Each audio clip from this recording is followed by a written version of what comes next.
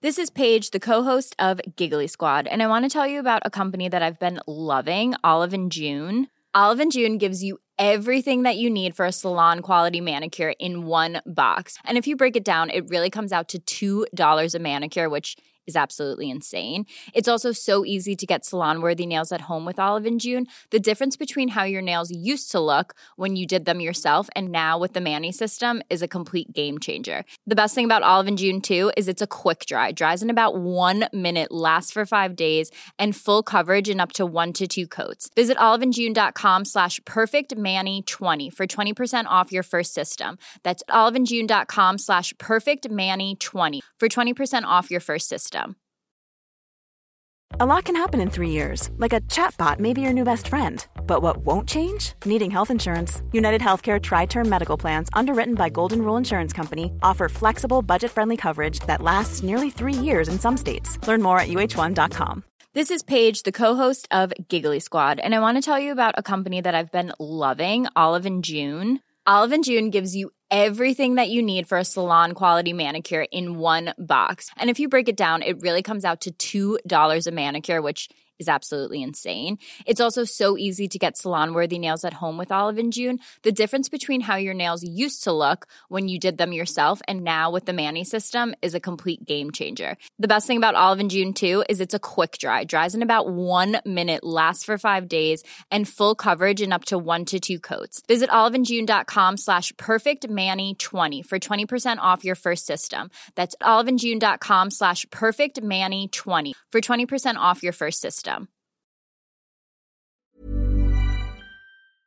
Treningspodden sponset av Ving treningsreiser og Kari Traa.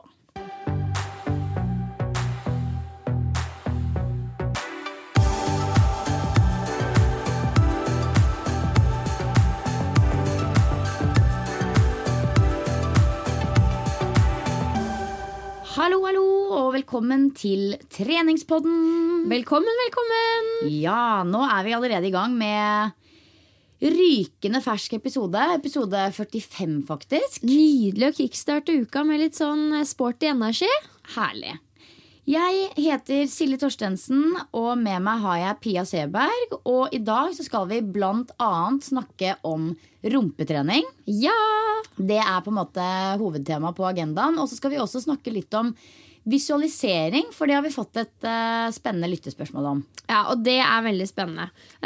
Du var jo på en workshop som gikk på rumpetrening I forrige uke, som jeg gleder meg til å høre mer om. Ja. Rumpetrening jo noe veldig mange av oss blitt veldig opptatt av, både fordi det ser flott ut for all del, men kanskje aller viktigst fordi det viktig å ha en sterk setemuskulatur for å holde seg skadefri.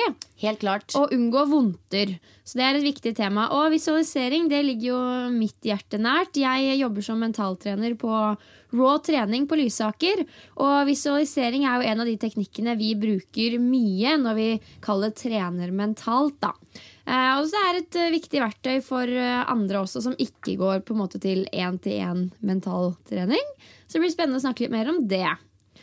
Har du noen erfaring med visualisering, Silje? Jeg har erfaring med visualisering på kondisjonstrening spesielt. Da kan jeg noen ganger bli en sånn som sånn se for deg at du en puma på savannen, hvis du skjønner. Ja. Litt den gata der. Det jo egentlig det som for å si det veldig enkelt. Visualisering jo på en måte systematisert dagdrømming, da, der du typ har et mål. Så det høres ikke helt fjernt ut, det. Nei, så det har vært mye space av visualisering opp gjennom på tredemølla. Altså, synet av deg på tredemølla kommer aldri til å bli det samme. Nei. Nei, men det blir helt supert.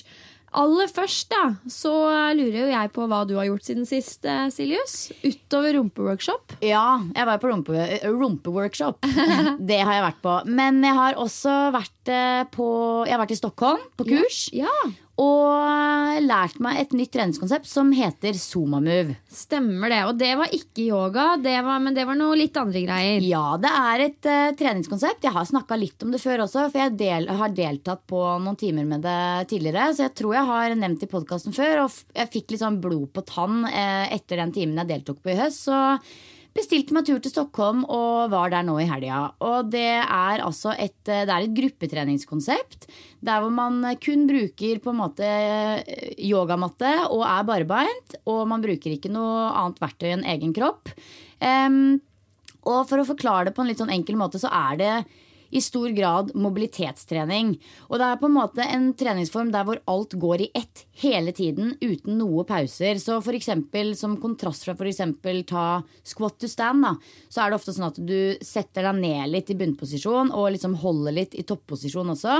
Men her går det i ett hele tiden, non-stop. Altså, det kan jeg tenke meg er ganske slitsomt. Ofte så synes jeg at oppvarmingen kan være noe av det verste, spesielt når det er sånn kontinuerlig dynamisk oppvarming. Ja. Så jeg kan tenke meg at det ble ganske seit. Vet du hva? Det er, hvis noen tror at Zumba-move er sånn nå skal vi ligge og chille på matta, så må de tro om igjen, for dette er ganske slitsomt. Så selv om det er på en måte mobilitetstrening som kanskje er først i fokus, så får du også en god kondisjonsøkt. Du får styrke, jeg var så støl i magen etterpå at jeg holdt på å daue. Og du får også utfordret balanse og koordinasjon. Så det er veldig, veldig spennende. Og når jeg sier koordinasjon, så er det ikke fordi at du på en måte jobber i takt med musikk og at det er kompliserte øvelser. For det er musikk, men det er på en måte i bakgrunn, sånn at det er ikke sånn at du følger takta på musikken. Og det er jo egentlig litt befriende. Det er sånn, hvis instruktøren er til høyre, så gjør det ingenting om du er til venstre. Og om instruktøren gjør det i dobbelt tempo, kan du gjerne gjøre det i halvert tempo. Det er digg. Ja, det er veldig fint. Så, men det er allikevel litt sånn, ikke sant? Det er litt sånn 3D-inspirerte øvelser, så man må på en måte holde hodet litt på plass. Det er en del rotasjoner og twister og litt sånn ene beinet bak det andre. Så man må liksom ha fokus og tilstedeværelse på plass hele tiden. Hvilken effekt har det på en måte for oss vanlige treningsjenter å bruke litt Zumba-move i hverdagen? Jeg tenker at ganske mye av det som vanlige treningsjenter gjør, kanskje er at det er litt sånn hardt. Og på en måte at det er liksom der og da er det veldig sånn hardt. Og Zumba-move er også på en måte hardt og kraftfullt og på en måte også ganske eksplosivt, men samtidig mykt og rolig. Det her er ikke en sånn time hvor instruktøren står foran og sier sånn 4, 3, 2, 1, 2 til siden, 1 bak. Det er liksom ikke en sånn time dette her. Det er mye mer mykt samtidig som det er kraftfullt. Og det som på en måte skiller det fra den tradisjonelle gruppetreninga som jeg er vant til, da, og det må jeg virkelig jobbe med, det er det at man skal se på kroppen som en helhet.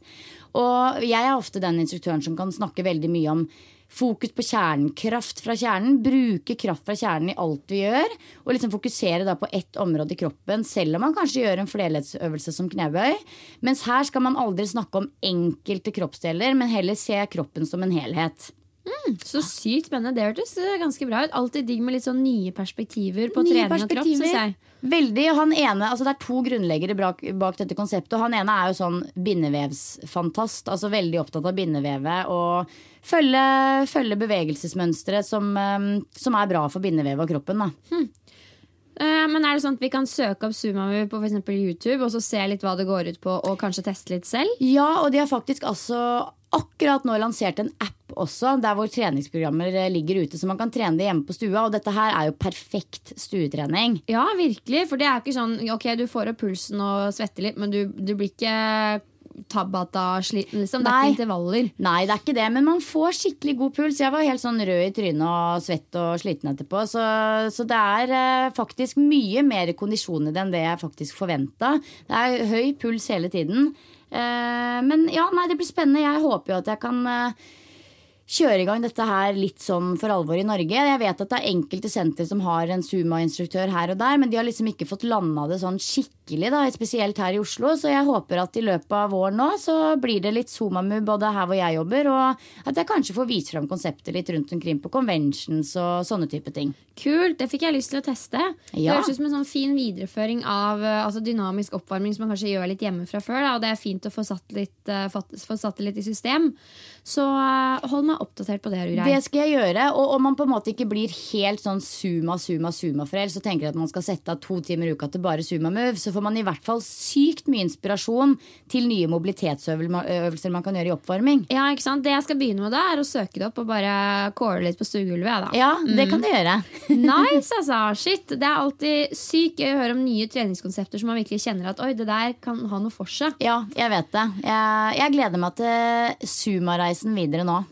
Suma-reisen. The journey. Men du, Siljus, sist vi snakket sammen, så ga jeg deg litt av utfordring.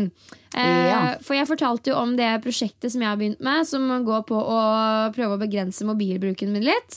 Grunnen til at jeg begynte å tenke på det er jo at jeg lastet ned denne Moment-appen på telefonen min etter å ha blitt inspirert av en blogger faktisk som hadde gjort det samme. The influencers are working.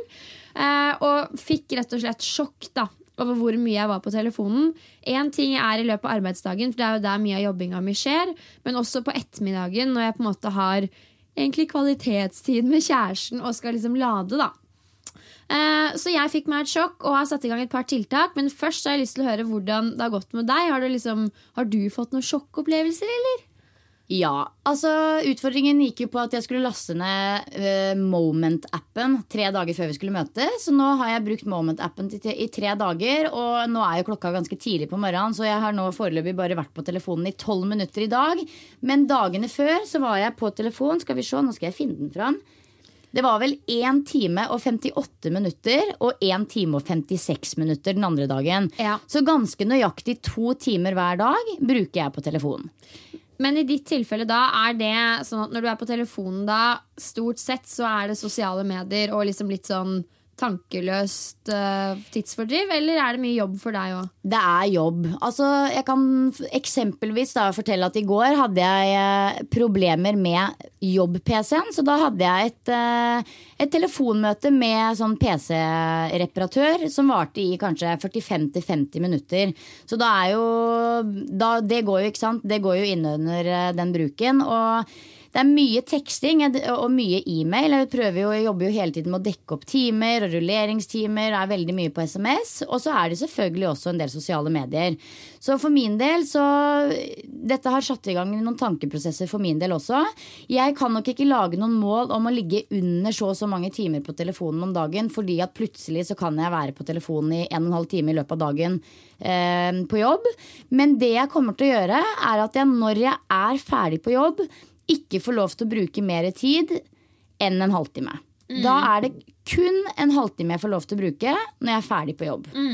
Så det er mitt nye mål. Men hva med deg? Hva slags tiltak er du i gang med? Altså, jeg har satt dette her ganske bra i system, for jeg merket fort at når jeg begynte å tenke på det, hvor viktig det her faktisk er for meg, og det visste jeg jo, og jeg har lenge liksom tenkt at det her skal jeg ta litt tak i, men jeg ble kanskje litt ekstra så motivert når jeg så denne appen og så hvor mye tid jeg faktisk brukte. Nå høres det ut som jeg er sponset av den appen her, det er vi jo ikke. Det hele tatt. Jeg hørte faktisk også, jeg har ikke funnet ut akkurat hvor det ligger, men det var en kollega som tipset meg om at det faktisk er allerede mulig å tracke hvor mye tid du bruker på hver app på telefonen for eksempel, i innstillingene på iPhone. Så det er tydeligvis noe man kan gjøre uten appen også, men jeg synes jo den Moment-appen var veldig kjekk da. Ja da, men altså, det finnes sikkert veldig mange andre som er bedre også, altså andre typer apper, men det er i hvert fall den Moment-appen vi havna på da. Ja. Men det er helt tilfeldig. Så målet mitt når jeg så hvor mye tid som faktisk gikk med til telefonen min, det er jo å begrense telefonbruken når det går utover på en måte relasjoner og kontakt med andre mennesker. Det seg være på jobben i dagliglivet eller hjemme med kjæreste og familie og venner. Så jeg har satt meg noen konkrete mål. Jeg skal være under 3 timer på telefonen hver dag.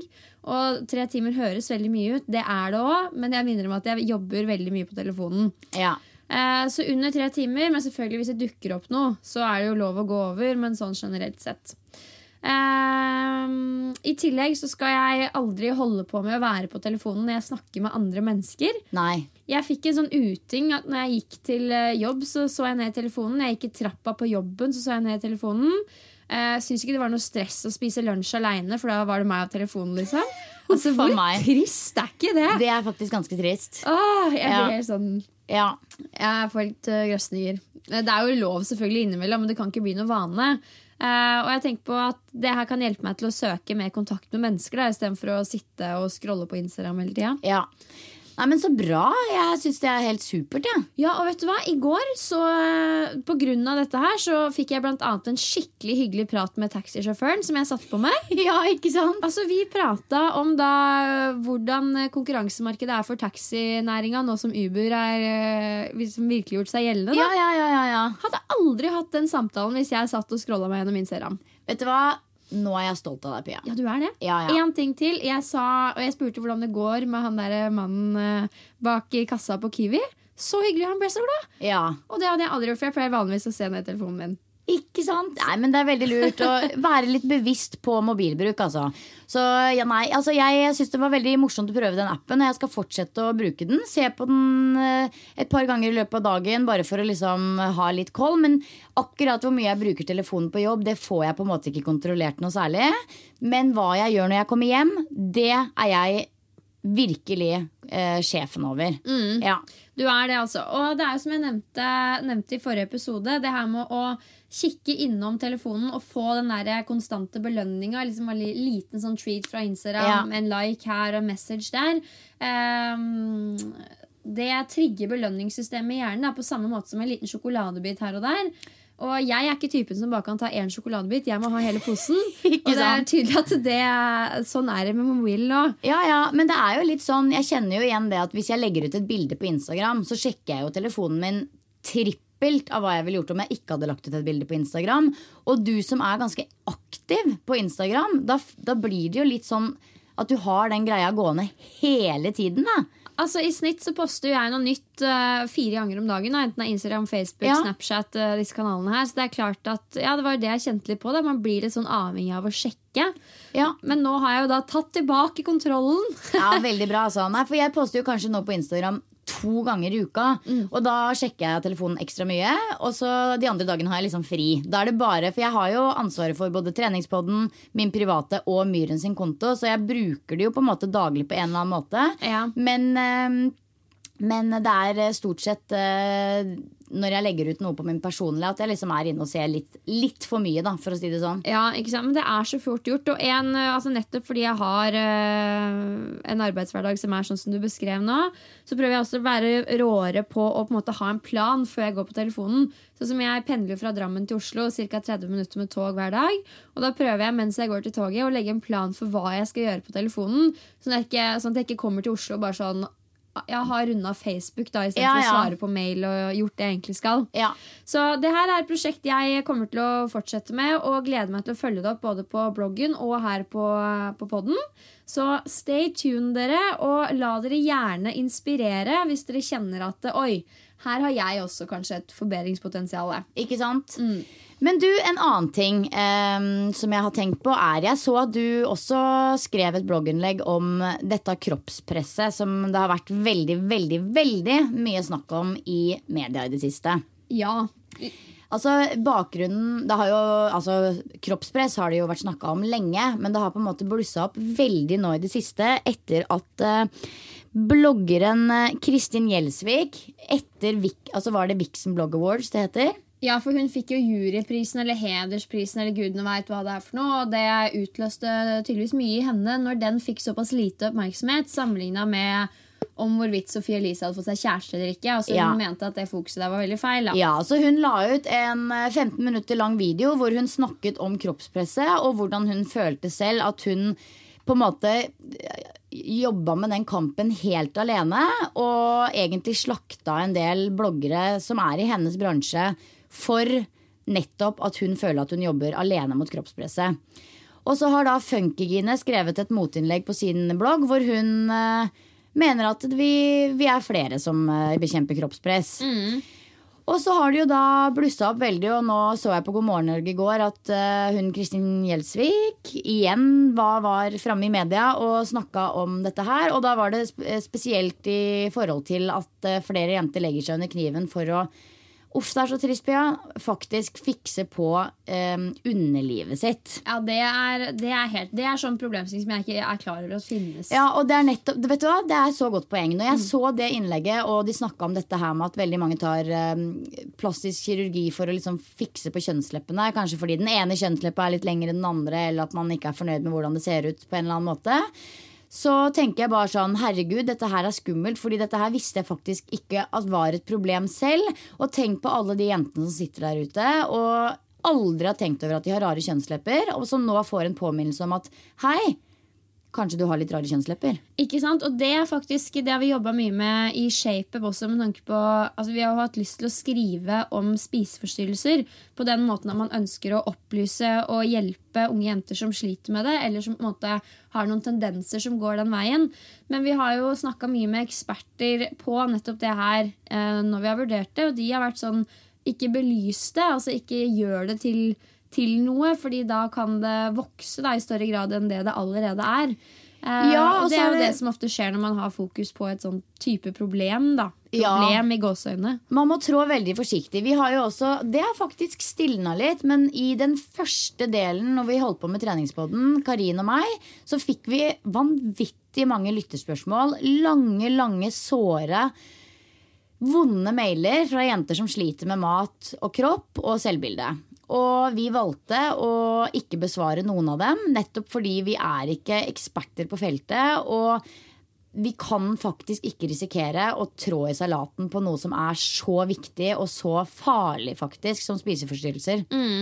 Men samtidig så ønsker man jo selvfølgelig å belyse sånne litt vonde utfordringer, sånn at folk vet at de ikke alene, og at de får en påminner om hva som faktisk normalt da. Og det uten tvil det Kristin Gjelsvik ønsket å gjøre når hun publiserte den videoen i utgangspunktet. Og jeg må jo understreke at jeg synes Kristin en sykt rå dame, og jeg tok meg selv å bli skikkelig rørt av mye av det hun sa i videoen, for det jo tydelig at hun da ganske tett på denne ungdommen som vurderer sånne ting da. De ser kanskje på henne som en sånn mellommann, altså mellomkvinne. Ja, det kanskje mer riktig. Men altså kul toppblogger, men samtidig ikke falt for fristelsen til å fikse litt. Ja. Men det jeg reagerte som på, og som jeg ganske enig med Funky Gini, at hun var så sjukt generaliserende, liksom. Og det var derfor man kanskje ble litt nærtagende, fordi jeg som journalist i ShapeUp, og som en del av ShapeUp, og også som blogger, det her kjernen av det jeg driver med, liksom. Selv om jeg ikke går rundt og skriker kroppspress hver eneste dag, så prøver jeg jo å bekjempe det ved å bare være og stå for de tingene jeg gjør, og snakke om de tingene jeg gjør. Ja, for jeg tror at handling kanskje kan være viktigere enn ord i et sånn type rundt en sånn type problematikk som dette her da. Ja, det mener jo jeg, og jeg mener at vi gjør det ikke så veldig mye bedre ved å peke finger på alle de som gjør noe gærent og si du må slutte med det sånn at alle vi får det bedre.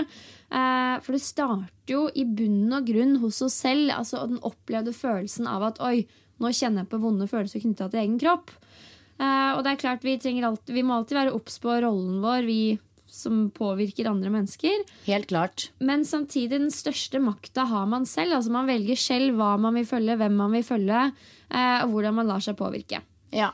Men igjen, unge mennesker har jo ikke den samme kontrollen, fordi de jo på en måte individer i vekst da. Så det jo vanskelig for de å ha en enormt stor mengde med selvrefleksjon når de 14 liksom. Ja.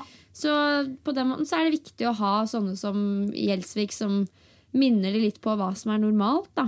Ja, det helt klart det, og det jeg også synes at den saken der på mange måter var litt tosidig, og jeg tror vi alle trenger å kanskje bli minnet litt på hvor mange jenter det der ute som faktisk sliter, og at man må være trå forsiktig og vite at man har et ansvar når man har en stemme. Samtidig som du sier, så sitter jo store deler av ansvaret hos deg selv som person.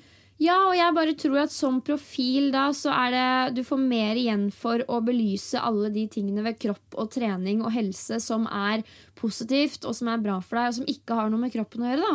Og jeg husker når jeg startet blogg og begynte i ShapeUp, så var jo mennesker som kommuniserte trening og helse på den måten var veldig få av de da. Alle fokuserte på liksom bikini, fitness, utseende, og at Det var derfor man skulle trene. Så Men sånn er det jo ikke nå lenger.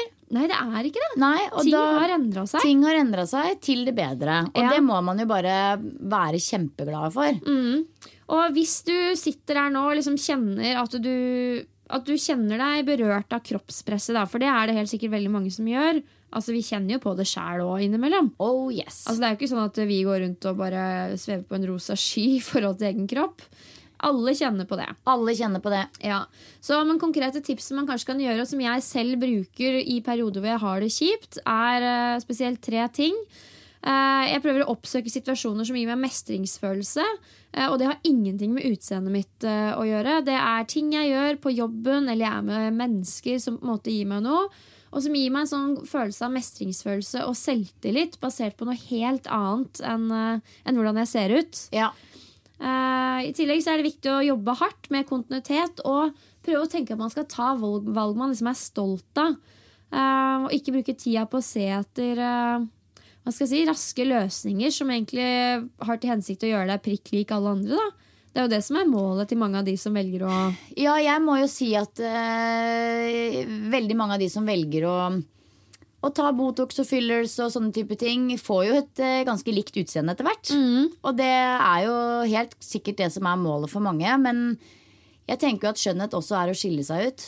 Absolutt, men så du den videoen til Sofie Elise som liksom svarte til Kristin Gjelsvik? Nei. Ok, for jeg begynner jo å like Sofie Elise mer og mer. Ja, jeg digger hun jeg også. Hun er så ekte og så ærlig, og liksom, hun kler seg naken gang på gang.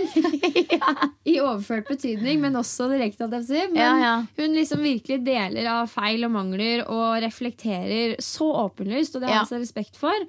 Og hun tok seg jo veldig nær av dette her, fordi hun var sånn, jeg har jo operert meg masse, men betyr det da at jeg ikke får lov til å ha en stemme i samfunnet? Skal jeg på en måte bare gå og gjemme meg? Ja. Vi kan jo ikke dømme alle nedenom og hjem i samfunnet som har tatt en operasjon, eller? Absolutt ikke. Og det er der jeg også ble litt opprørt over Kristin sin video, fordi jeg følte den var veldig generaliserende da. Ja.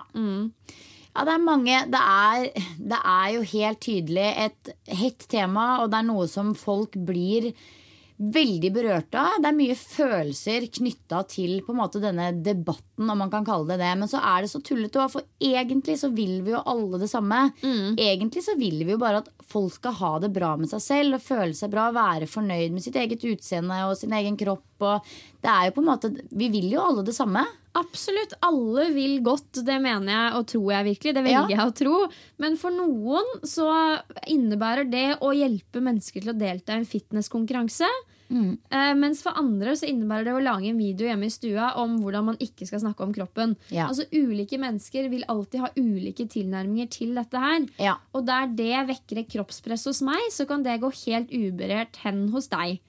Og nettopp derfor så mener jeg det er så viktig å fokusere på at unge mennesker må på en måte finne sin indre fasit da. Og ikke være opptatt av å gå rundt og peke finger og finne ut av hvem som gjør mest gærent.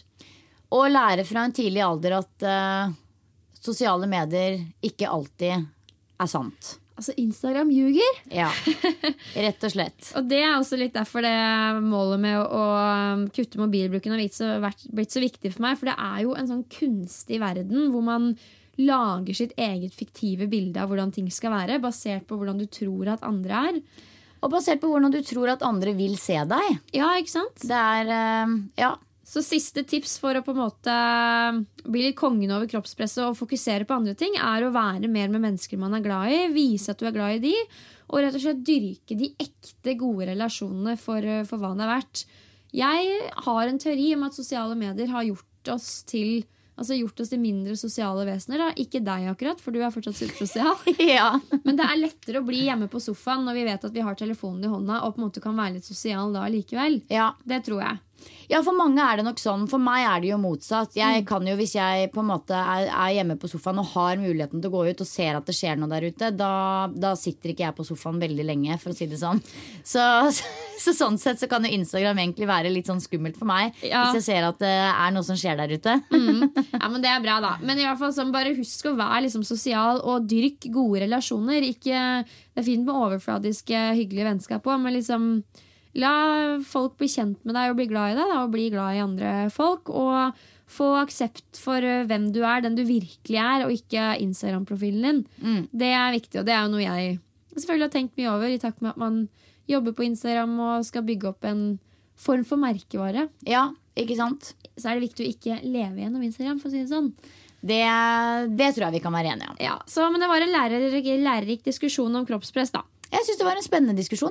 Ja. Følte med litt sånn halvdaft fra sidelinjen, og ble jo litt revet med. Ja, det var jo det man blir. Ja. Da glir vi glatt over på rumpetreningstema. Jeg elsker rumpetrening. Du, vet du hva? Det gjør jeg også. Og det er ingen tvil om at det å trene rumpa litt ekstra mye, det er på en måte styrketrening i vinden. Yes, indeed. Altså, det er ikke bare vi som digger rumpetrening om dagen. Nei, det er ganske... Det er mange jenter som ligger på rygg og tar hip thrust nede i studiet her om dagen, for å si det sånn. Med sånn blåmerker på hoftebeina, bare sånn, faen, men det er verdt det. Ja. Jeg husker at jeg ble sånn litt ekstra opphengt i rumpetrening når jeg kom over den godeste Brett Contreras, som er en amerikansk PT, og han kaller seg jo faktisk The Glute Guy. Oh yes. Og treningssenteret hans heter selvfølgelig The Glute Lab. Det er fantastisk. Det er ikke noe tull, da. Men han har skrevet utrolig mange gode bøker om nettopp liksom setemuskulaturens funksjon og hvordan du optimalt sett kan trene den. Og en ting er at det er estetisk fint og flott å se på, men det er så viktig for å holde seg skadefri og ha en sterk og sunn kropp da. Ja, helt klart. Vi har jo fått en del lyttespørsmål opp igjennom som er sånn: er det håp for flate rumper? Ja, det er det. Ja, det er det. Yes, indeed. Men det krever litt arbeid. Ja, det gjør det. Og så er det jo, vi lever jo i en hverdag hvor vi sitter mye, og da kan det være litt vanskelig å få kontakt med rumpa. Det ser man jo ofte når man trener kunder, eller en selv for den saks skyld, og skal gjøre en knebøy, så er det ikke selvsagt lenger at rumpa liksom fyrer fra første stund. Nei. Og derfor er jo aktiveringsøvelser blitt veldig i vinden. Altså litt sånne små, jeg kaller det litt sånn Jane Fonda-øvelser, som har til hensikt å vekke setemuskulaturen før du gjør store baseøvelser som knebøy og markløft. Ikke sant? Nei, det er som du sier, ingen tvil om at sånn visuelt så er det er jo ganske fresht å ha litt rumpe. Og det synes jo spesielt jeg, siden jeg i utgangspunktet er en ganske sånn flat person. Men jeg har rumpe nå, og det er fordi jeg har trent veldig mye bein og rumpe opp gjennom året. Ja, ikke sant? Og så gir det oss jenter den der gode følelsen at vi er skikkelig slitne og trener bein og sete, og det liker vi jo. Ja. Mine favorittøkter, det er øvelser som går på bein og rumpe. Ja. Rett og slett. Det er ikke så mye overkroppsøkter i treningshverdagen. Du, vet du hva? Jeg synes det er så kjedelig å trene bryst, skuldre og armer, at jeg vet ikke hvor jeg skal gjøre av meg selv når jeg skal trene. Altså, det er en type hviledag, men vi er jo skadet da. Ja. Nei, jeg synes det er gøy å trene rumpe, rygg og bein. Ja, det er det altså. Og før vi liksom dykker litt inn i den workshopen som du var på, Silje, så kan vi kort bare liksom forklare rumpas anatomi da. For den består jo faktisk av 3 muskler: gluteus maximus, gluteus medius og gluteus minimus. Elsker det ordet maximus. Ja, deilig ord. Og det er jo den man på en måte ser. Ja. Det er den man ser. Det er jo den største muskelen og er cirka dobbelt så stor som resten til sammen faktisk. Så det er jo den viktigste. Det er jo helt klart en av de største muskelgruppene dette her, og det er jo ganske trist at de aller fleste i dagens samfunn sitter mer på rumpa enn de bruker den. Ja. Men jeg håper vi kan inspirere til å trene enda litt mer rumpe nå i uka som kommer. Ja, absolutt. Og hvis man har fokus på rumpetrening, så trener man som regel veldig bra, fordi det er store, litt tunge øvelser man må gjøre. Ja. Og da får man trent mer av skrotten også, da. Ja, og så er det jo også sånn at man snakker veldig mye om at magen er, ikke sant, et kraftsenter, og at man liksom skal skape kraft fra magen, men rumpa er også i aller høyeste grad et kraftsenter. Ja, fordi sammen er altså disse 3, altså muskelgruppen rumpa, jeg tror ikke det står i noen fagbøker akkurat, men altså setemuskulaturen, gluteusgruppa, de er involvert i mange av de viktigste bevegelsene i bekkenet, hofta og beina, enten du skal løfte beinet opp framfor deg, trekke det tilbake igjen mot deg, eller løfte det til siden, reise deg selv, eller rotere beina utover og innover. Ja, så for eksempel for en løper da, ta det som eksempel, mange jo glad i å løpe, så det faktisk veldig viktig med sterk setemuskulatur for å få et ordentlig kraftfullt fraspark, for eksempel. Ja, absolutt, og det sikkert mange av dere som har hørt det at man skal presse knærne utover når man gjør en knebøy, det jo for å aktivisere siden av rumpa og hjelpe kneet og rett og slett kroppen til å ha en god teknikk da. Ja. Og da kan man også bruke sånne små strikker som man da presser imot enten man det har jo sikkert flere av dere sett på type videoer og bilder fra treningsøkter der man skal trene rumpa, at veldig mange bruker sånne minibands da kanskje spesielt i øvelser for å liksom varme opp rumpa og aktivere rumpa, få litt sånn fyring i setet rett og slett da. Så det kan være et godt tips for de som liksom kjenner at jeg har ikke helt kontakt, kjenner ikke helt at jeg bruker rumpa når jeg tar en knebøy eller markløft. Ta og jobb litt med gode aktiviseringsøvelser før disse store baseøvelsene. Absolutt, og her vil jeg også, før vi dykker inn i workshopen, påpeke viktigheten av noe som heter muscle-mind connection. Noe som sånne type aktiveringsøvelser også kan hjelpe på, for det handler om å koble på hjernen og kjenne og tenke på at du bruker setemuskulaturen aktivt.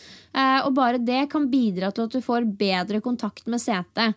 Så når du trener beintrening med fokus på rumpe, ikke stå og tenk på liksom hva du skal ha til middag, men tenk på at du skal kjenne at du bruker setemuskulatur når du gjør bevegelsen.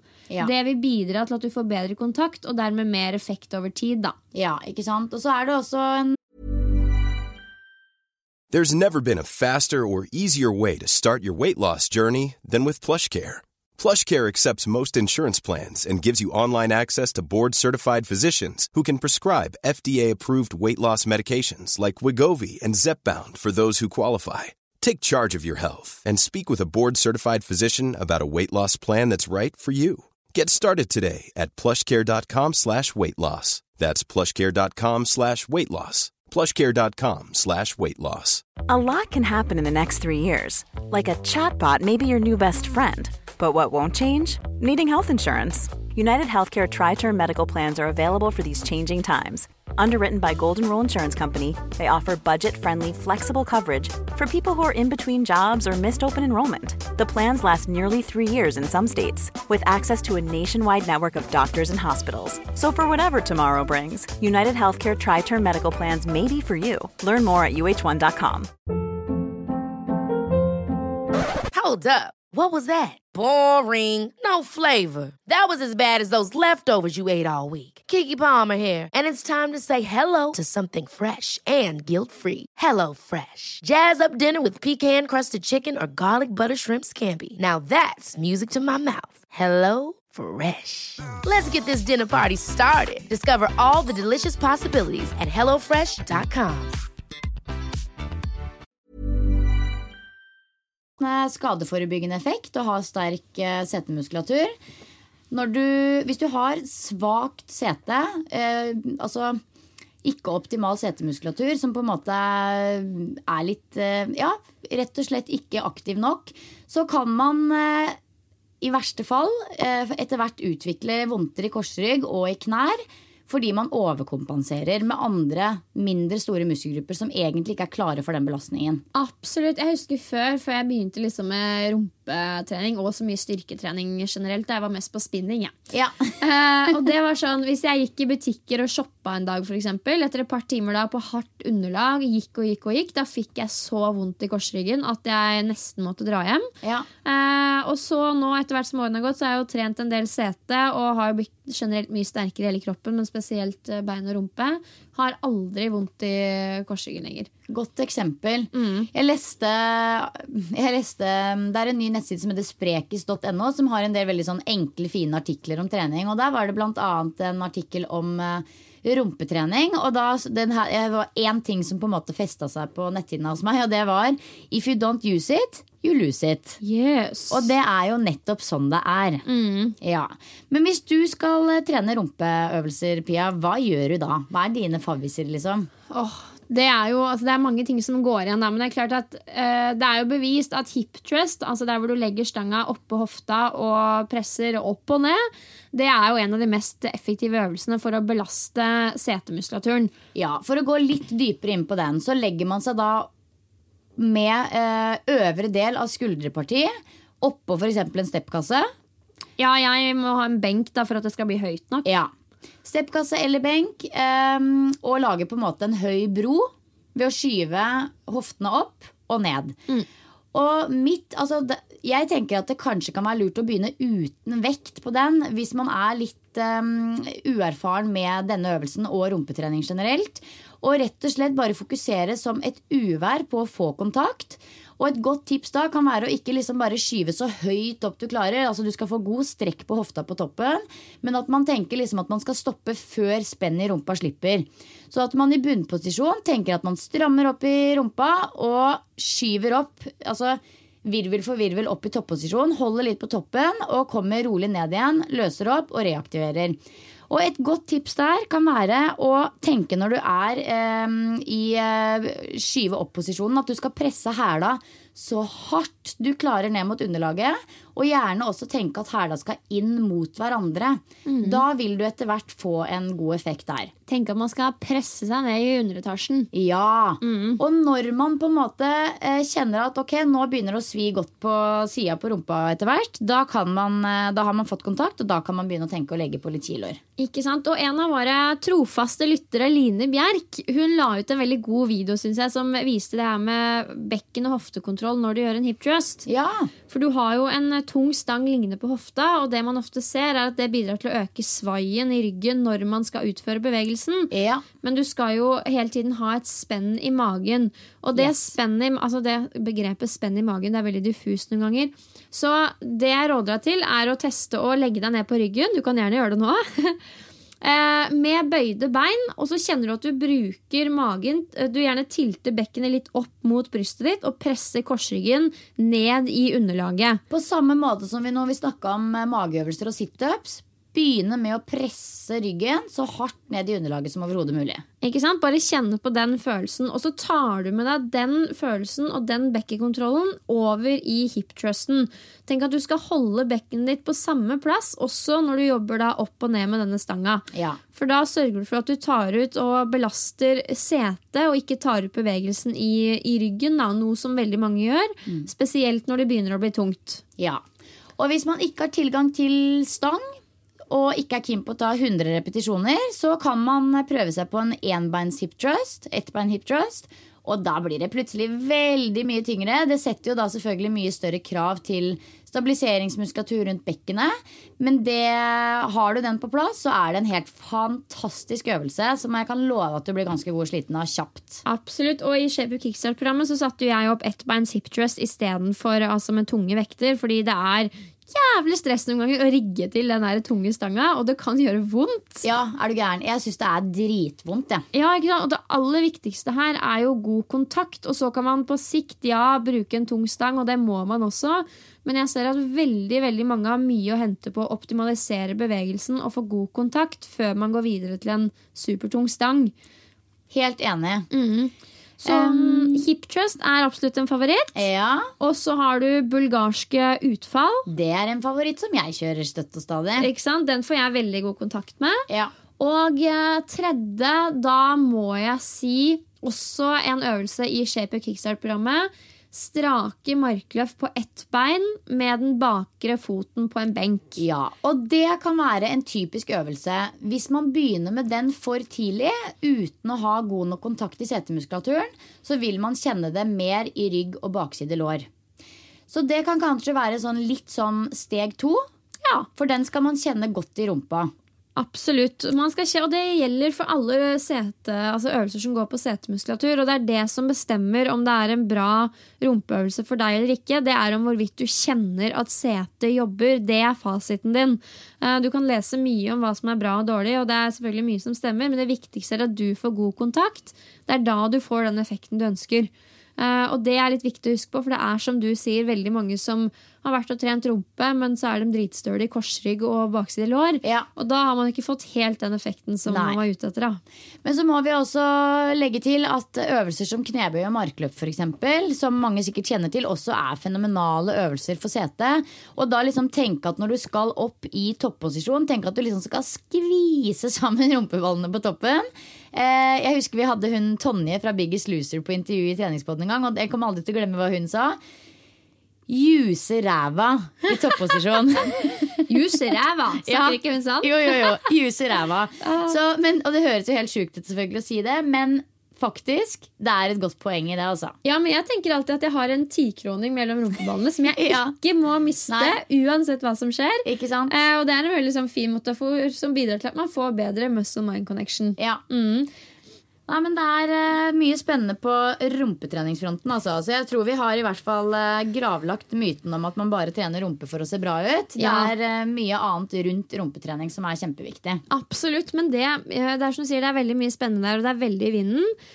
Noe som blant annet i vinden veldig mye sånn der, altså fisleøvelser. Jeg ser mange som holder på med liksom ankelvekter og løfter foten i hytt og gevær. Altså sånn. Jeg liker det ordet fisleøvelser. Ja, men det sånn skikkelig Jane Fonda-trening da. Og jeg skal ikke kimse av Jane Fonda, men jeg tror det fort kan bidra til at man misforstår rumpetrening litt. Fordi for all del sånne øvelser fine som aktiveringsøvelser. Det gir god kontakt og et godt liksom, utgangspunkt for å virkelig trene sete. For en viktig faktor når du skal utvikle altså mer setemuskulatur, det tung trening. Og klart, i begynnelsen når man nybegynner, så vil man få effekt og fremgang av nesten hva som helst. Men ganske kjapt så må du begynne å belaste setemuskulaturen med tung trening. Ja, og jeg kan jo også tipse om at i forhold til for eksempel vektreduksjon, om det målet, så krever setemuskulaturen mye energi. Så det å liksom ha en god, velutviklet setemuskulatur, det kan jo være alfa og omega i forhold til for eksempel forbrenning i løpet av en dag, da. Ja, absolutt. Så bare fisleøvelsene, som jeg har valgt å kalle det står nok heller ikke i noen fagbøker. De har en kjempeverdi, enten målet å aktivere før tung trening, eller på en måte bare ta ut siste rest av muskulaturen etter en litt sånn tyngre treningsøkt. Men ikke tro at det nok for å stimulere rumpa optimalt. Det som vi nevnte tidligere, en av kroppens sterkeste muskelgrupper, og den trenger mye motstand for å virkelig utvikles da. Ja, når man har oppdaget hvordan man får kontakt, kjør på med litt tyngre trening. Ja, ikke sant? Det liksom level 2. Og tyngre trening, det kan jo være alt fra 4 til 8 repetisjoner. Ikke noe veldig mye lettere enn det. Så velg øvelser der hvor du klarer 4 til 8 repetisjoner. Begynne med det. Og så kan du heller ta øvelser som lettere med flere repetisjoner utover i økta. Ja. Herlig, altså. Nei, jeg kan jo kort fortelle litt om denne rumpeworkshopen jeg var på. Ja, det var jo den vi egentlig skulle komme inn på. Altså, det tar ikke så lang tid, altså. Det var bare en liten times workshop her på huset med 2 av PT-ene som rett og slett holdt time i rumpeworkshop, og det jo, ikke sant? Det jo et morsomt tema da, og det jo veldig morsomt. Jeg deltok på 2 workshoper den dagen. En rumpeworkshop. Der var det 20 jenter i alder fra 20 til 30 år. Så var jeg på handstand-workshop rett etterpå. Der var det flest gutter og et veldig bredt aldersspenn. Så det veldig tydelig hva som trekker hvem her. Har du sett på det det nye programmet til Ida, Happy Go Lucky? Ja. Han PT-en som hun har, Adrian Paul, han har jobbet bra med setemuskulatur. Han har jobbet med setemuskulaturen. Ja, det så flott å se når gutta liksom tar det på alvor. Ja, men det veldig bra, altså. Jeg kjenner han, altså. Jeg har komplimentert han på Snapchat, så det ikke sånn at jeg... Ja, men det bra. Det fint å spre litt sånn komplimenter og love rundt seg. Litt glute love. Ja. Nei, workshopen begynte med liten intro på litt sånn anatomi og hvorfor det viktig og skadeforebyggende effekt og så videre. Og så var det rett på aktiveringsøvelser, selvfølgelig da Monster Walk med minibands og 100 ulike varianter av gående sideveis og så videre. Så jeg synes jo nesten oppvarmingen var noe av det verste. Ikke sant? Og så kjørte vi sirkeltrening. Jeg tror det var 5 ulike øvelser. Og rullerte da. Så det var faktisk ganske mye innslag av 3D-trening, som ganske nytt for meg. Og faktisk, altså det ikke nytt for meg, jeg har vært på noe 3D-trening før, men det ikke liksom det jeg trener aller mest. Og jeg har jo hørt det før, at du har ikke trent rumpetrening før du har testet 3D-trening. Og det kan jeg egentlig skrive ned på at ja, det hadde effekt. Det var mye utfall hit og dit, og mye rotasjoner i overkropp, og mye strekk på rumpa som gjorde at ja, det ble støl rumpe dagen etterpå. Ja. Det som regel, jeg ble du støl, det første jeg spurte om. Ja, og så runda vi av med en Tabata-økt på slutten, hvor det var mye liksom froskehopp og mye sånne type ting, bare for å liksom få ut det siste lille da. Ikke sant? Avslutte med de små øvelsene som på en måte tar ut det siste. Ja. Så for å runde av da, hva det du sitter igjen med som liksom den øvelsen som overrasket deg mest, som... Nei, jeg tror faktisk at utfall på sånn 3D-matte, det har jeg aldri gjort før. Og da jobbet jeg med, ikke sant, 4-5 kilos hantler, og det var drittungt. Så det...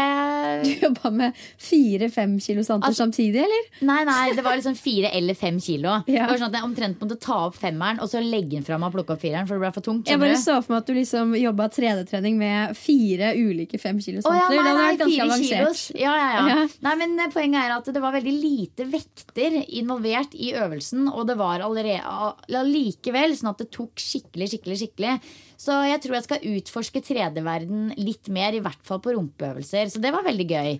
Så takk til Alexander Aalerud og Bettina Koyan for fabelaktig rumpeøkt, altså. Ja, men Ingrun Dubai gjør jo også en del sånne 3D-utfall, som hun kaller det. Og det jo rett og slett bare utfall i andre veier enn bare rett frem og bak. Det nesten så du liksom følger klokka, hvis du skjønner. Litt sånn skrått og hit og dit, og det veldig moro egentlig. Ja, og så må man liksom bare legge litt vekk den der helt rett i kroppen, skuldre bak, legge vekk den der, og heller liksom stole på at dette tåler kroppen min. Ja, og det kanskje litt derfor det litt sånn level 2-trening også, fordi man må se litt bort ifra sånne ting, men samtidig vite når det viktig å ha rett rygg og den regelen der og ikke. Ja.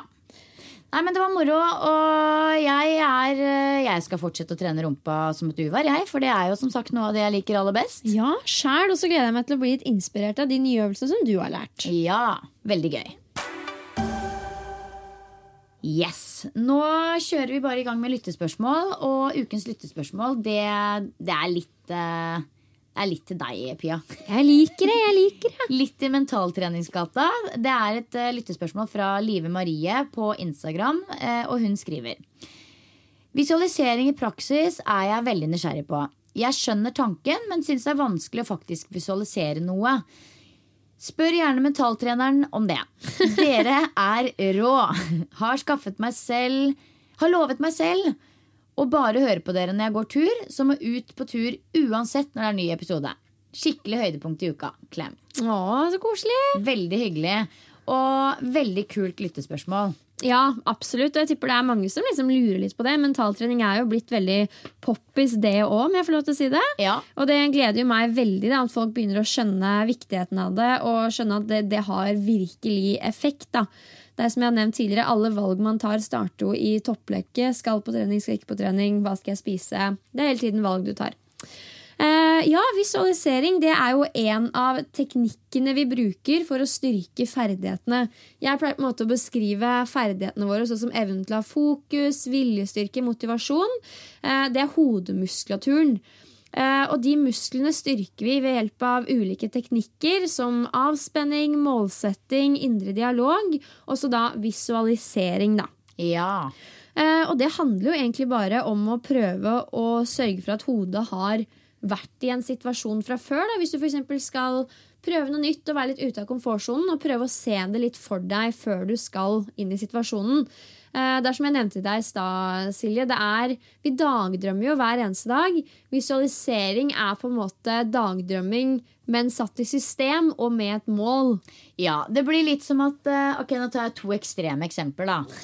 Ta at man skal føde, og på en måte bare ikke setter seg inn i den fødesituasjonen i det hele tatt på forhånd. Tenker bare sånn, men tusenvis av kvinner har født før meg. Det går sikkert bra. Jeg tar det som det kommer.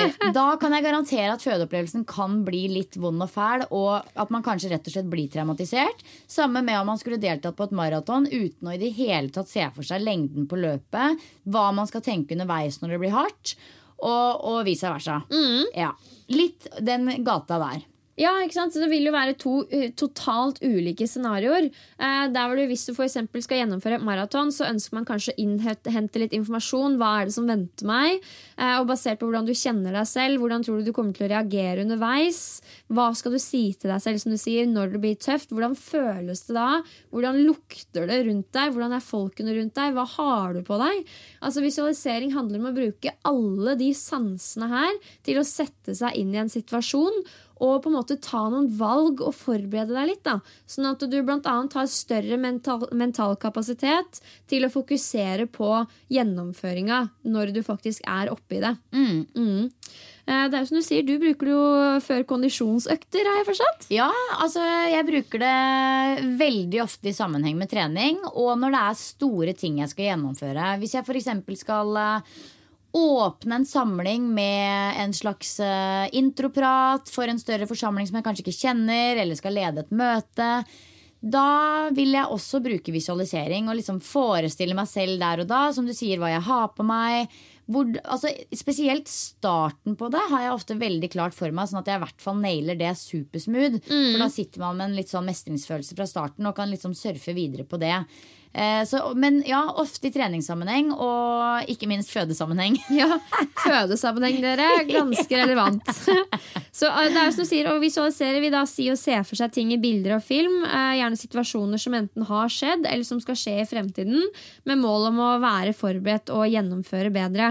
Og man bruker faktisk mange av de samme hjerneforbindelsene som man gjør i faktiske situasjoner, spesielt når man begynner å bli ganske rå på dette her. Når man er god på visualisering, så betyr det at hodet ikke alltid skiller mellom det du visualiserer og det som faktisk skjer. Altså du klarer virkelig å sørge for at hode, kropp, følelser har vært i situasjonen før. Men avslutningsvis da, det er viktig å understreke at det her er ikke noe du nailer etter å ha lest boka til Bertrand Larsen liksom. Nei, men kan ikke du gi et veldig enkelt praktisk eksempel på hvordan du visualiserer i en for eksempel styrkeøkt? Ja, det er jo en styrkeøkt. Da vil jeg jo i hvert fall sette meg i et sånn stille og rolig rom, eller i hvert fall et sted hvor jeg kjenner at jeg har miljø rundt meg som kan gi meg litt fokus da. Og så tenker jeg jo gjennom økta hva jeg skal gjøre. Kommer det til å være mye folk der, lite folk der? Hvor skal jeg gjøre treningsøkta? For eksempel knebøy da. Det er jo en sånn øvelse, altså tunge knebøy er gjerne noe jeg liksom må psyke meg litt opp til. Så jeg begynner med å se for meg det fysiske miljøet egentlig, og hvordan det er rundt meg, hvordan jeg fysisk er. Tenker gjennom oppgaven, hva er det egentlig jeg skal gjøre her nå? Ja. Ikke sant? Hva er det jeg skal gjennom? Og tenker også gjerne gjennom teknikken godt på forhånd, hvordan bevegelsen skal gjøres, og hvordan det skal kjennes ut i kroppen.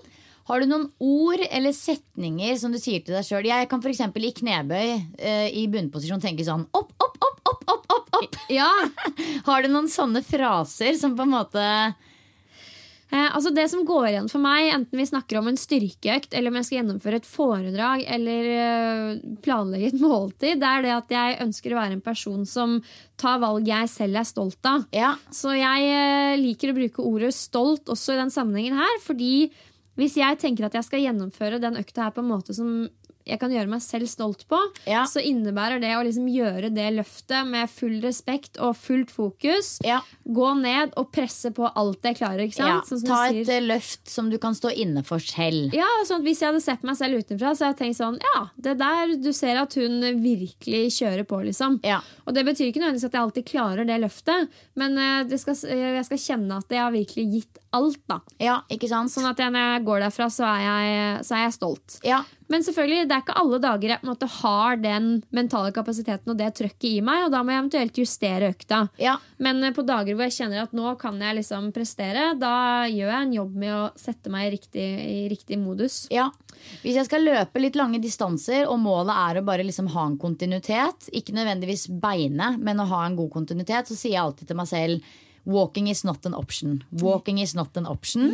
Og så i stedet for å se for meg hele lengden jeg skal løpe, så ser jeg for meg sånn, nå skal jeg først løpe til det vannet der. Og så når jeg kommer til vannet der, så tenker jeg sånn, nå skal jeg løpe til det røde huset der. I stedet for å liksom se for meg hele veien, så tar jeg steg for steg. Ja, Det også veldig, og da det jo litt over også på indre dialog, som også en teknikk vi bruker mye. Sånn, hva sier du til deg selv underveis? Og det kan jo også være en del av visualiseringen, fordi vi kobler gjerne på den indre dialogen når vi visualiserer. Så når jeg går inn i knebøyøkta mi og liksom inne i det løftet, så tar jeg også gjerne med de ordene som går igjen oppi hodet mitt da. Avslutningsvis, tenk gjerne litt igjennom hva slags følelsesmessig tilstand du har lyst til å være i når du gjennomfører prestasjonen, enten det en knebøyøkt eller noe annet. Og tenk litt på perspektivet ditt. Mange går inn automatisk i en sånn situasjon at de ser seg selv utenifra, men vi ser ofte at det mer effektivt at du gjennomfører visualiseringen innifra. At du på en måte i egen kropp og fra eget perspektiv da. Så det på en måte en sånn lynkjapp oppskrift på visualisering. Det 2 forskere, David Collins og Peter Holmes, som har utarbeidet noe som heter PetLep-modellen, som beskriver på en måte en sånn smørbrødliste til hvordan man kan trene seg til å visualisere på en god måte da. Så dere kan sjekke ut den om dere har lyst til å dykke litt dypere ned i dette her. Og så må jeg også nevne at min kollega Cecilie Ystenes har jo skrevet en bok som heter Mental styrketrening. Og der får man jo virkelig god input på mental trening i sin helhet, men også da visualisering og hvordan det henger sammen med alle de andre ferdighetene og teknikkene. Og det at du nevner den boka der nå, det veldig morsomt. Fordi den boka der, Mental styrketrening, den leste jeg når jeg var på tur i Australia. Nå før jul, og forrige uke så hadde jeg en episode hvor hele verden rakna. Det var på en måte en sånn situasjon hvor jeg hadde dritet meg så sjukt ut at det var sånn at jeg helt seriøst hadde lyst til å legge meg ned i fosterstilling og hylgrine. Og det gjorde jeg kanskje i 10 sekunder før jeg liksom hadde da Cecilie Ystenes stemme i bakhodet som var sånn: det å være mentalt sterk, det handler om å liksom stå i motgangen når den først skjer. Fordi motgang kommer jo. Man vil oppleve at livet rakner i store eller små skalaer i ny og ne, men det handler jo om hvordan du står i det når det først skjer, ikke nødvendigvis å unngå det. Så det var faktisk det første gangen jeg kjente at den boka virkelig kicka inn for min del, og jeg kjente virkelig at jeg var en sterkere person den dagen på grunn av den boka. Jeg blir så glad. Og det som egentlig har skjedd, at du bare har tatt mer kontroll over topplokket, ikke sant? Og takler den situasjonen på en litt annen måte. Og det som du sier, det jo når motgangen kommer at du virkelig får liksom vist hva du lagd av. Og det kan du aldri på noe som helst måte unngå. Det vil alltid komme motgang. Så det da du virkelig kan grab the task og vise hva du god for da. Ikke sant? Ja, jeg kan anbefale den boka altså. Ja, så bra. Et siste tips da, hvis du skal gjøre et eller annet som utenfor komfortsonen din. Da det gjerne på en arena hvor vi ikke har vært så mye. Vi skal prøve noe nytt. Det som kan være effektivt da, å tenke på en annen situasjon der du har opplevd liksom, selvtillit og en sånn god følelse av kontroll, og virkelig dykke litt inn i den følelsen. Og prøve å ta med deg den i den da nye og litt ubehagelige situasjonen. For å kjenne, med mål om å kjenne på en litt sånn trygghet, da, selv om du egentlig litt utrygg. Men som sagt, det her var en sånn lynkjapp gjennomgang. Sjekk ut boka som vi akkurat nevnte, Mental styrketrening. Og vær for all del bevisst på at evnen til å visualisere sånn at du virkelig kjenner det, det noe som må trenes på akkurat samme måte som med fysisk trening. Det her ikke gjort over natta, og det absolutt ingen quick fix. Nei. Just had to lay it out there. Ja, veldig bra altså. Nei, men så kult. Da tror jeg vi lærte litt selv, Pia. Ja, jeg håper det var godt svar på spørsmålet ditt, Live Marie. Hvis du lurer på noe mer, så det bare å fyre løs. Ja. Da tror jeg vi fyrer løs videre på egg. For i dag skal vi nemlig ha egg som ukens mattema. Og det vet jeg at du har et veldig sterkt kjærlighetsforhold til. Altså, jeg elsker egg. Det det beste som finnes. Jeg har aldri sett Pia spise noen ting uten at det involverer egg. Ja, men jeg spiser faktisk altså, nå jeg virkelig on a roll om dagen altså. Men det går i 3, 4, 5 egg hver morgen. Ja, det helt sjukt. Men altså, det jo på en måte et produkt som fantastisk bra. Det rett og slett en skikkelig sånn energibombe som inneholder masse viktige næringsstoffer. Jeg tror faktisk vitamin C det eneste egg ikke inneholder, som på en måte innenfor disse livsnødvendige næringsstoffene da. Så det liksom litt sånn, man får alltid ett med egg. Gode fettsyrer, man får proteiner, man får jern. Det rett og slett et sunt produkt, for å si det sånn. Ja, egg har absolutt alt. Det naturens gavepakke, dere. Ja, Det som også med egg at det rett og slett en del myter rundt egg, hvor sunt det og så videre. Så vi tenkte at vi skulle knuse 3 av de mytene. Og det her står også i månedens shape-up for de som har lyst til å ta et skikkelig dypdykk på det. Myte nummer 1 at det så mye kolesterol i egg at man må være forsiktig med det for at man ikke skal få høyt kolesterol. Og det har vist seg at egentlig bare et dårlig rykte og en myte. Man skal spise veldig, veldig mye egg for at det skal gå utover kolesterolet for en normal, sunn, frisk person. Har man høyt kolesterol, så må man kanskje ta opp det med legen sin før man spiser 12 egg om dagen. Men det jo på en måte litt ubalansert, og kanskje ikke tilfelle for noen uansett. Men jeg tror ikke man trenger å ha noia for at man skal få høyt kolesterol av å spise for mye egg i hvert fall. Du har jo ikke det. Nei, nå har ikke jeg sjekket det på en stund, men nei. Og det som du sier, det en myte som henger litt igjen. For de som sliter med høyt kolesterol fra før, og kanskje har noen sykdommer knyttet til det, så ville jeg vel sjekka det med legen min, som du sier. Men det en myte, altså. Og egg kan man trygt spise uten å få for høyt kolesterol. Ja. Veldig bra. En annen ting som også bøgger meg så sinnssykt, og det ser jeg spesielt i treningsmiljøet, at det et sånn rykte om at eggeplomma gjør deg feit. Og jeg dauer av sånne dietter hvor du skal spise eggehvite.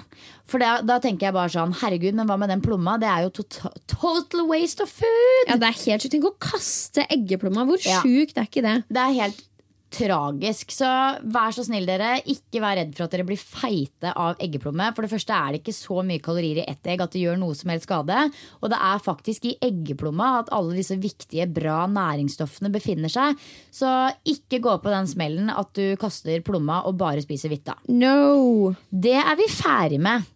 Ja, det føler jeg veldig som fitnessdiet anno 1990. Ja, og det Nei, det som sagt i eggeplomma at de gode næringsstoffene befinner seg, så keep that one. Yes. Og så helt til slutt, noen liksom livredde for salmonellafrykt i egg. Og det veldig sånn der, man må kaste egget med en gang det går ut på dato, og alltid ha det i kjøleskap og så videre. Kjæresten min sånn. Det sånn når datoen gått ut, så kan kaste alle egga. Det går jo ikke an! Vet du hva? Det faktisk sånn at egg holder seg veldig bra selv om de har gått ut på dato. Og i Australia så det ikke sånn at egg en gang i kjøleskap. Hvis du går inn på en helt vanlig dagligvarebutikk i Australia, hvor som helst, så vil egg stå ute uten kjøleskap.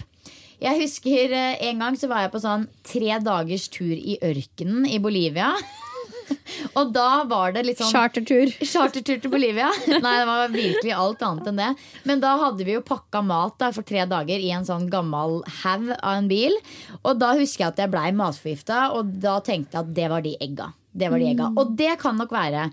Men det var som sagt i Bolivia i ikke veldig luksuriøse forhold. Men i Norge det ikke påvist salmonella i egg en eneste gang. Så ikke vær redd for å spise egg på grunn av det. Nei, det har jeg aldri vært redd for. Så ja, men det var fint å få vite at jeg ikke skal være redd for det heller da. Ja. Så ikke stress med kolesterol, ikke stress med salmonella, og ikke stress med at du for mye kalorier i egg, for det bare tull.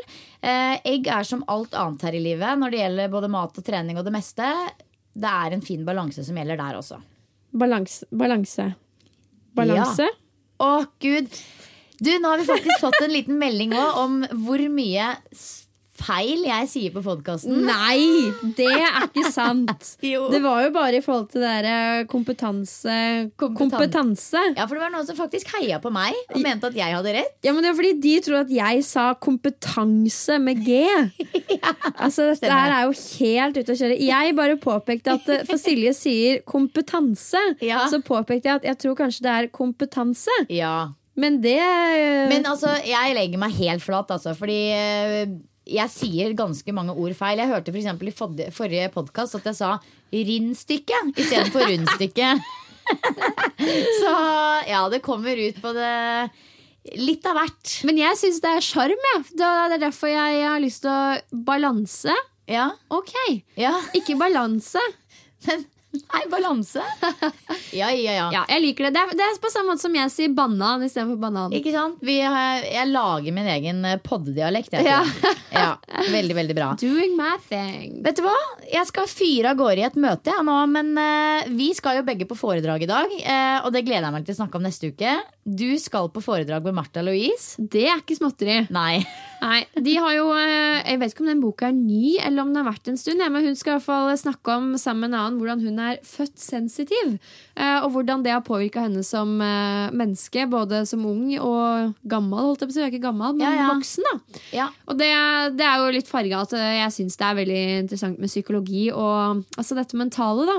Ja. Så da valgte jeg det framfor det du skal på, men jeg synes det er sabla kjipt å gå glipp av det du skal på. Ja, for det jeg skal på, det er faktisk meg og Hanna Sundqvist som er journalist i ShapeUp. Vi skal først møtes her og trene gjennom et av programmene i måneden ShapeUp, og så skal vi dusje her og tusle ned til Gyldendal Forlag og være med på foredrag med Martin Norum og Benjamin Christensen. Ja, for de skal nemlig snakke om den nye boka si Sterkere. Ja.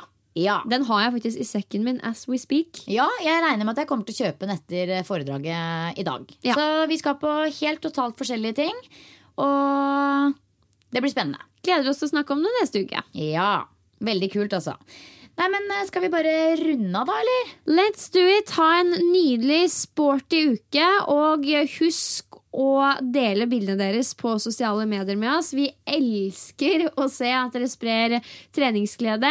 We dare you er hashtaggen som gjelder. Som dere vet er vi sponset av Kari Traa, og de er med oss på laget når vi oppfordrer til treningsglede på sosiale medier. Ja. Så hashtag we dare you og selvfølgelig hashtag treningspodden, så er du med i trekningen av et superkult antrekk fra selveste Kari Traa. Herlig. Nei, men da snakkes vi. Ha det. Ha det.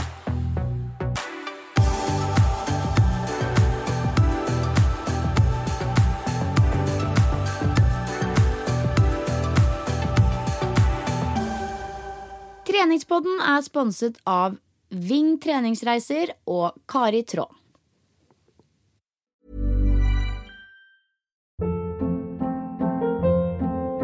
Hold up. What was that? Boring. No flavor. That was as bad as those leftovers you ate all week. Keke Palmer here, and it's time to say hello to something fresh and guilt-free. Hello Fresh. Jazz up dinner with pecan-crusted chicken or garlic butter shrimp scampi. Now that's music to my mouth. Hello Fresh. Let's get this dinner party started. Discover all the delicious possibilities at hellofresh.com. Planning for your next trip? Elevate your travel style with Quince. Quince has all the jet-setting essentials you'll want for your next getaway, like European linen, premium luggage options, buttery soft Italian leather bags, and so much more. And is all priced at 50 to 80% less than similar brands.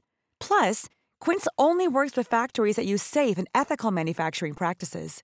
Pack your bags with high-quality essentials you'll be wearing for vacations to come with Quince. Go to quince.com/pack for free shipping and 365-day returns. Mom deserves the best, and there's no better place to shop for Mother's Day than Whole Foods Market. They're your destination for unbeatable savings, from premium gifts to show-stopping flowers and irresistible desserts. Start by saving 33% with Prime on all body care and candles. Then get a 15-stem bunch of tulips for just $9.99 each with Prime. Round out Mom's menu with festive rosé, irresistible berry chantilly cake, and more special treats. Come celebrate Mother's Day at Whole Foods Market.